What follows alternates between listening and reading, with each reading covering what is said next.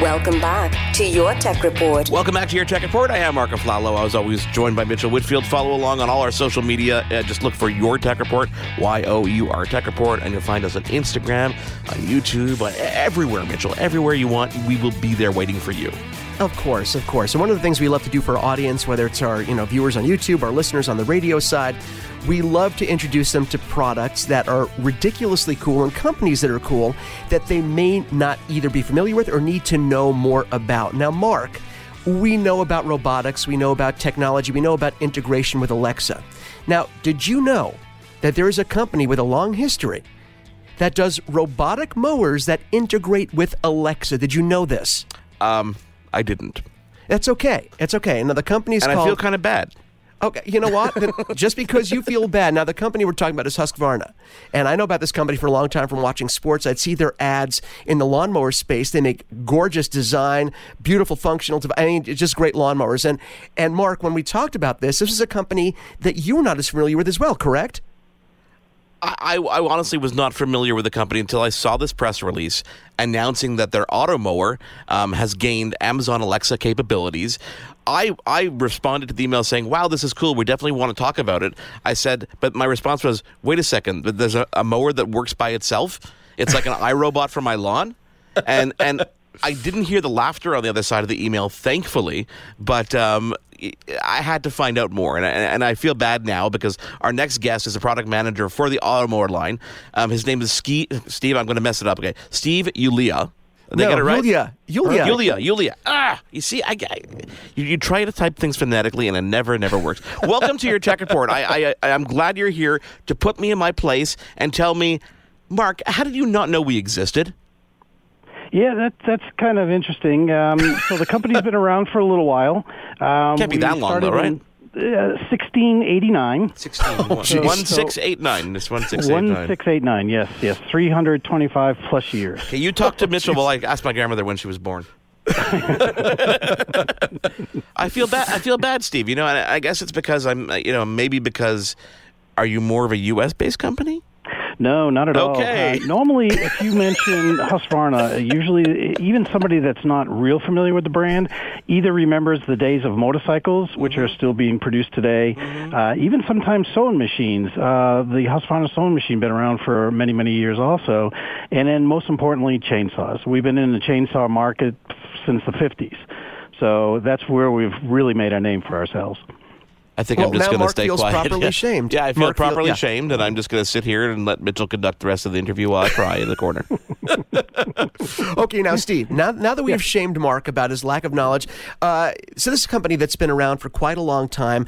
Do you feel that, you're best known right now? Is it in the lawnmower space, especially with the Automower, because you guys do something that's so unique? Would you say your lawnmower business is the biggest part of the business, or is it divided equally among the different branches? Yeah, I would say it's pretty equal. We're still very strong in our chainsaw side. We do a lot of CLG, which is commercial lawn and garden, with trimmers and blowers and zero turns and stand-ons. So that's a very strong side of our business. And our consumer side of the business also, with, say, a lower price chainsaws, trimmers, that kind of stuff, they all do equally as well. And then, of course, my division with robotics. We're globally number one and have been since 1995.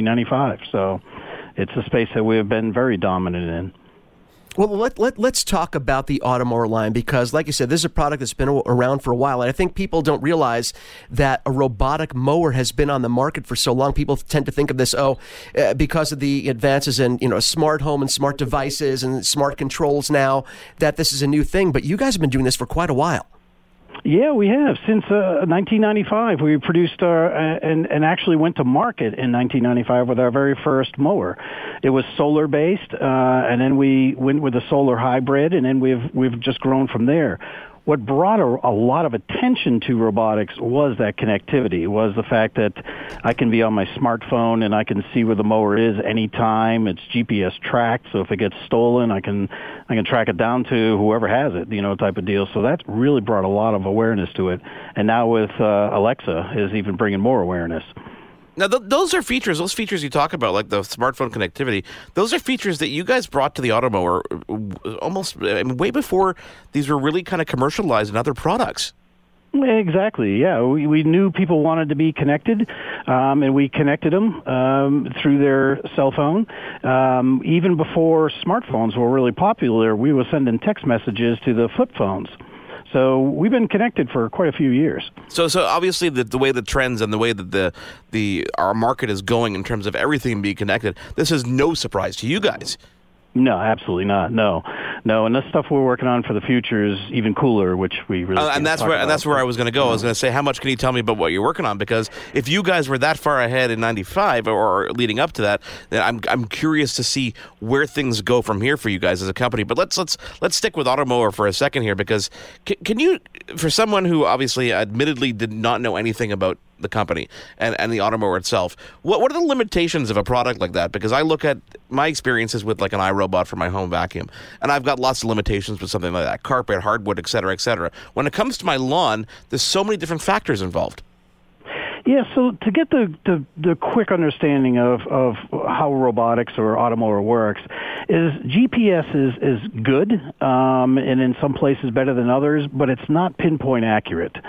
To get pinpoint accuracy, which is real important with mowing your grass, we are still bound by burying a cable around the property, so the mower knows where to be and where not to be. It's pretty simple. It's a one-time installation. It's good for years and years and years to come. Once you do the install, the mower figures out everything on its own. It's the only device in the mowing world that goes out and learns your property. So it goes out, it gets into an area that may be a little heavier grass, and it's recording that. It's gathering that data, so it knows where to go more and where it doesn't need to go more. And I guess the easiest way to explain this is a lot of times we have to cross a driveway. And when you first put the Automower out there, it'll go into the driveway, and your neighbors may make fun of you because, hey, your robotic mower is out there, mowing your driveway. It does look a little bit silly, but what it's doing, it's gathering that data. And over a period of time, couple days, 3-4 days, it just now passes over the top of the driveway. It doesn't know it's a driveway. It just knows there's no grass there. So it just continues on and moves on, and it doesn't mow your driveway anymore. So it's learning. It's always learning your lawn. See, I love that aspect, and I wanted to ask a question. I know I'm sure people would think about this stuff. In terms of safety, you guys have to have, obviously, a lot of safety features built into, a robotic mower. I mean, of course, you're thinking, if my vacuum goes a little crazy, well, maybe it cleans a little extra on the floor, but if my robotic lawnmower goes crazy, you want to have these safety checks in points. I'm sure there's a lot of technology built in for safety features as well, correct? Oh, absolutely, yeah. I guess one of the prime safety features is the blade. Obviously, right. We're cutting grass, and the blade is probably the most dangerous part on the machine. A lot of our competitors use a solid steel blade very similar to what you'd find on a traditional lawnmower. We choose to use razor-sharp, retractable blades that work like a flail. They're pivoting on a screw head. So if it hits anything heavier than a blade of grass, they retract away out of being able to do any kind of damage. So very safe on that aspect. And obviously, as soon as you pick up the machine and it just starts to rise up, the blades immediately stop, so that even if you do pick up the machine, the blades aren't turning. So very, very safe. Okay, see, now I feel a lot better about knowing about this, because I wanted to learn exactly, how it worked, and it's great to know that, of course, these fail-safes are built in. I wanted to talk a little bit also about accessibility. Is there a specific customer that has the need? For example, if you have, if you have more than half an acre of grass to cut, we recommend this, we recommend that. Is there a certain customer that you guys have in mind for the robotic mower? Do you need a land of a certain size? No, so one of the factors when you go to purchase is how big is your property. Right. So units starting, at quarter of an acre, and then working their way up to an acre and a quarter, and we always give it that plus or minus 20%, because we know that we can, on a simple installation, we can put out more wire and bigger area, and then a more difficult, we're at that, 3/4 of an acre or quarter acre or acre to quarter. So it's based on your property. Everybody's property is a little bit different, but yeah, you buy by property size. Now, is this something that just kind of sits out there once, I'm in Canada, so obviously when the seasons and the snow is gone, I'll go But yeah, well, yeah, thanks. I'll go. I can see my grass today. Okay, I can see it. I can't promise I'll see it on Monday, but we'll hope for the best. So I'll find a good place that's, I guess, near a power supply where it can live in my lawn and can stay. Like I can leave it out all summer long. Sure. So the one thing that people get hung up on, and it's hard to change your mindset is, and how I explain it to people is, we're not selling you a lawn mower, we're selling you a mowed lawn. So things like horsepower and blade length and all those things that you traditionally talk about, we don't care about that.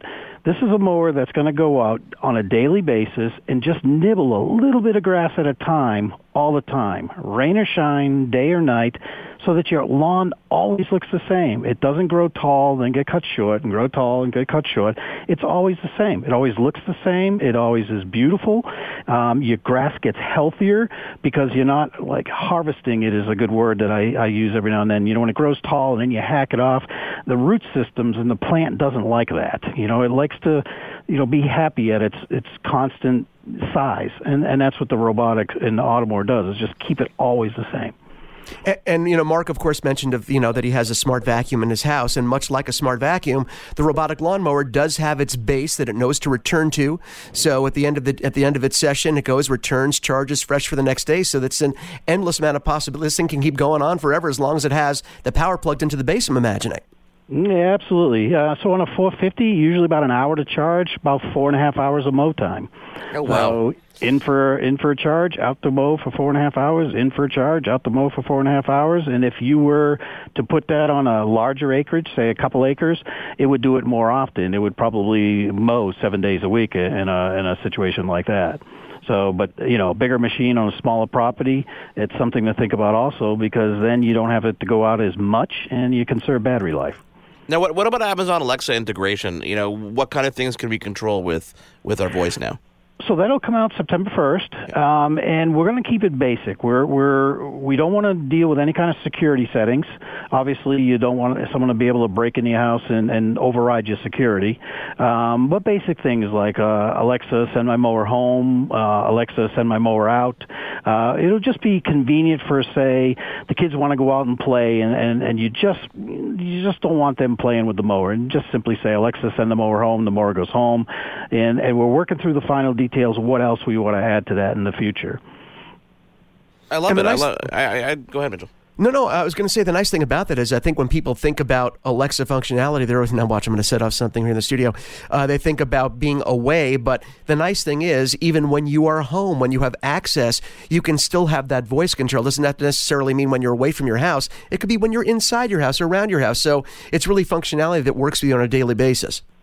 Yeah, exactly. You have, one of the parents is home and busy doing something, and the kids say the mower's in the middle of the yard and they want to play football. It's, you're just sending out that command and home it goes, and now it's out of the kid's way. You should make something like this for my pool that just sits in my pool 24/7, constantly cleaning it. And I mean, they make things like that. Unfortunately, the ones I have get eaten by the rodents in the area. They go after cables and stuff like that. So it's limited. But this is so cool. Yeah, it's like I said, rain and shine, day and night. Where we really get some input is when, say, you get a week's worth of rain or maybe a couple of weeks, and even the landscapers have a tough time getting to the properties to get them mowed. And when you do, the grass is really tall, it gets clumpy, it doesn't look good. And with this, it doesn't matter. Whether it rains or it doesn't rain, it just always looks the same. It looks perfect. The other thing that I realized is that it's quiet enough that it can run at night too, right? So you wouldn't even notice that it's actually going. Yeah, absolutely. And I can say 58 decibels, and most of the listeners probably, don't really understand, what that means. But when the mower's running, you can walk alongside of it and actually hear it cut every blade of grass. You'll hear it ding, ding, ding, ding, ding, ding as it's cutting the grass. It's that quiet. Wow. Oh, this is crazy. I have to tell you something. So being in Southern California, we're in a drought. So, of course, the Department of Water and Power encourages people. And in fact, they monetize and they incentivize people getting rid of their grass. So a lot of us here, and especially where I live, the DWP says, look, if you take out the grass and replace it with, a lower moisture planting, I've never been so ashamed to not have a lawn to mow right now, because I would love to be trying this and sit there, I'd say with a mini mint julep, but I don't drink those, and watch this thing go to work in my very own home. But I can't even test it in my own home. And I love testing products, and I can't even test it. I feel shame. Mitchell, guess what, Mitchell? What? I have a lawn. You know what? That's just not nice. Now you're just teasing me because now you'll get to try this thing, and I'll feel jealous. I'll feel anger and jealousy. I need to have some benefit for living in Canada, and if that happens to be the one, then I'll take it. So good news with that. We're finding now, doing some testing and stuff, because we're keeping the grass always at the same. Our step one during installation is always mow the grass first, keep the customer's expectations high. Step two, turn your irrigation down by at least half, because you don't need nearly as much water, because the grass isn't, trying to, recover from being cut off and tall and short and everything else. It requires so much less water. Wow. Okay, see, now I feel even worse about getting rid of my lawn. Now I want it back. I want my Husqvarna mower. Give me my lawn back. I want my grass back. Give me my life back. No, that's awesome. And you know what? That's a really interesting thing, because I don't think people, because, we're in a time now where people are very, we're politically correct. We're always aware of the environment, saving water, not just in drought areas like this, but saving water for the planet. So that is an approach, and that's really something that I think people may not think of. I'm glad you brought that up. Yeah, water, fertilizer. I mean, because of the little clippings that it does, it decomposes so quickly that it adds nitrogen back to your soil. And if you look at nitrogen or look at fertilizers in the store, the first number, the high nitrogen number, is what you put on your grass. So we're taking care of that for you. We're doing a lot with weeds. Now, some weeds adapt, like the dandelions. The flowers stay really short, but a lot of the other weeds disappear because they don't like being cut short or being cut all the time. We're finding a weird here in the southeast. We're finding a weird phenomenon that a lot of the guys are really loving. It's chasing the ants away, because the anthills don't like to be disturbed. So when this mower's out there randomly, the neighbors get your ants. They all move next door, and you get ant-free without any chemical or pesticides, which is another benefit. Okay, well, and if you have an annoying neighbor, you get to tick them off in the process like a bonus. It's a win-win. That's awesome. You know what? I have an ant issue. We recently put a pool in a couple of years ago, but we still have like half our yard is nice and green and just kind of nice fresh grass. This is gonna be golden. I'm gonna have to go buy myself one today. Perfect. Awesome.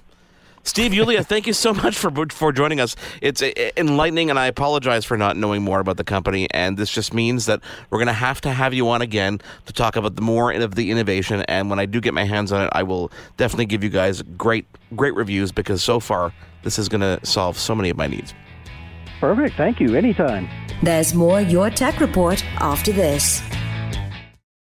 Kits. I'm your eager beaver. And I'm Mr. Grizzly. If you love politics or hate politics, then have we the perfect podcast for you. The True North Eager Beaver. Incisive political commentary. We keep you up to date and give you the political and media literacy you seek to help you cut through the bovine fecal matter. Facts first. Sound analysis. Sometimes I growl. Sometimes I sass. We impart civics and build community. And we share some laughs along the way. Being informed and engaged has never been more fabulous.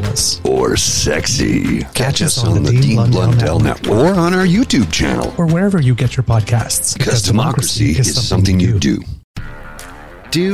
Did, Will, the Story of People podcast is now available on the Crier Media Network. The first 5 episodes are here and feature some incredible guests that fit into one or all 3 of those categories. Ready? Tara Sloan from the San Jose Sharks Undercurrent podcast at NBC Sports. Marianne Iveson from Iveson Voice and the Let's Take This Outside podcast to talk about the world of outdoors as well as voiceover land. Ariana Hunsicker, future Canadian Paralympic swimmer, already winning tons of awards for this country. Scott McGregor from the Hot Wallet podcast to dumb down the world of crypto, Bitcoin, and NFTs so you don't have to.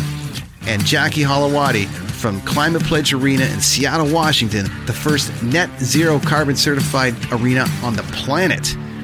Wherever you get your pods, wherever you watch your pods, and on the Crier Media Network.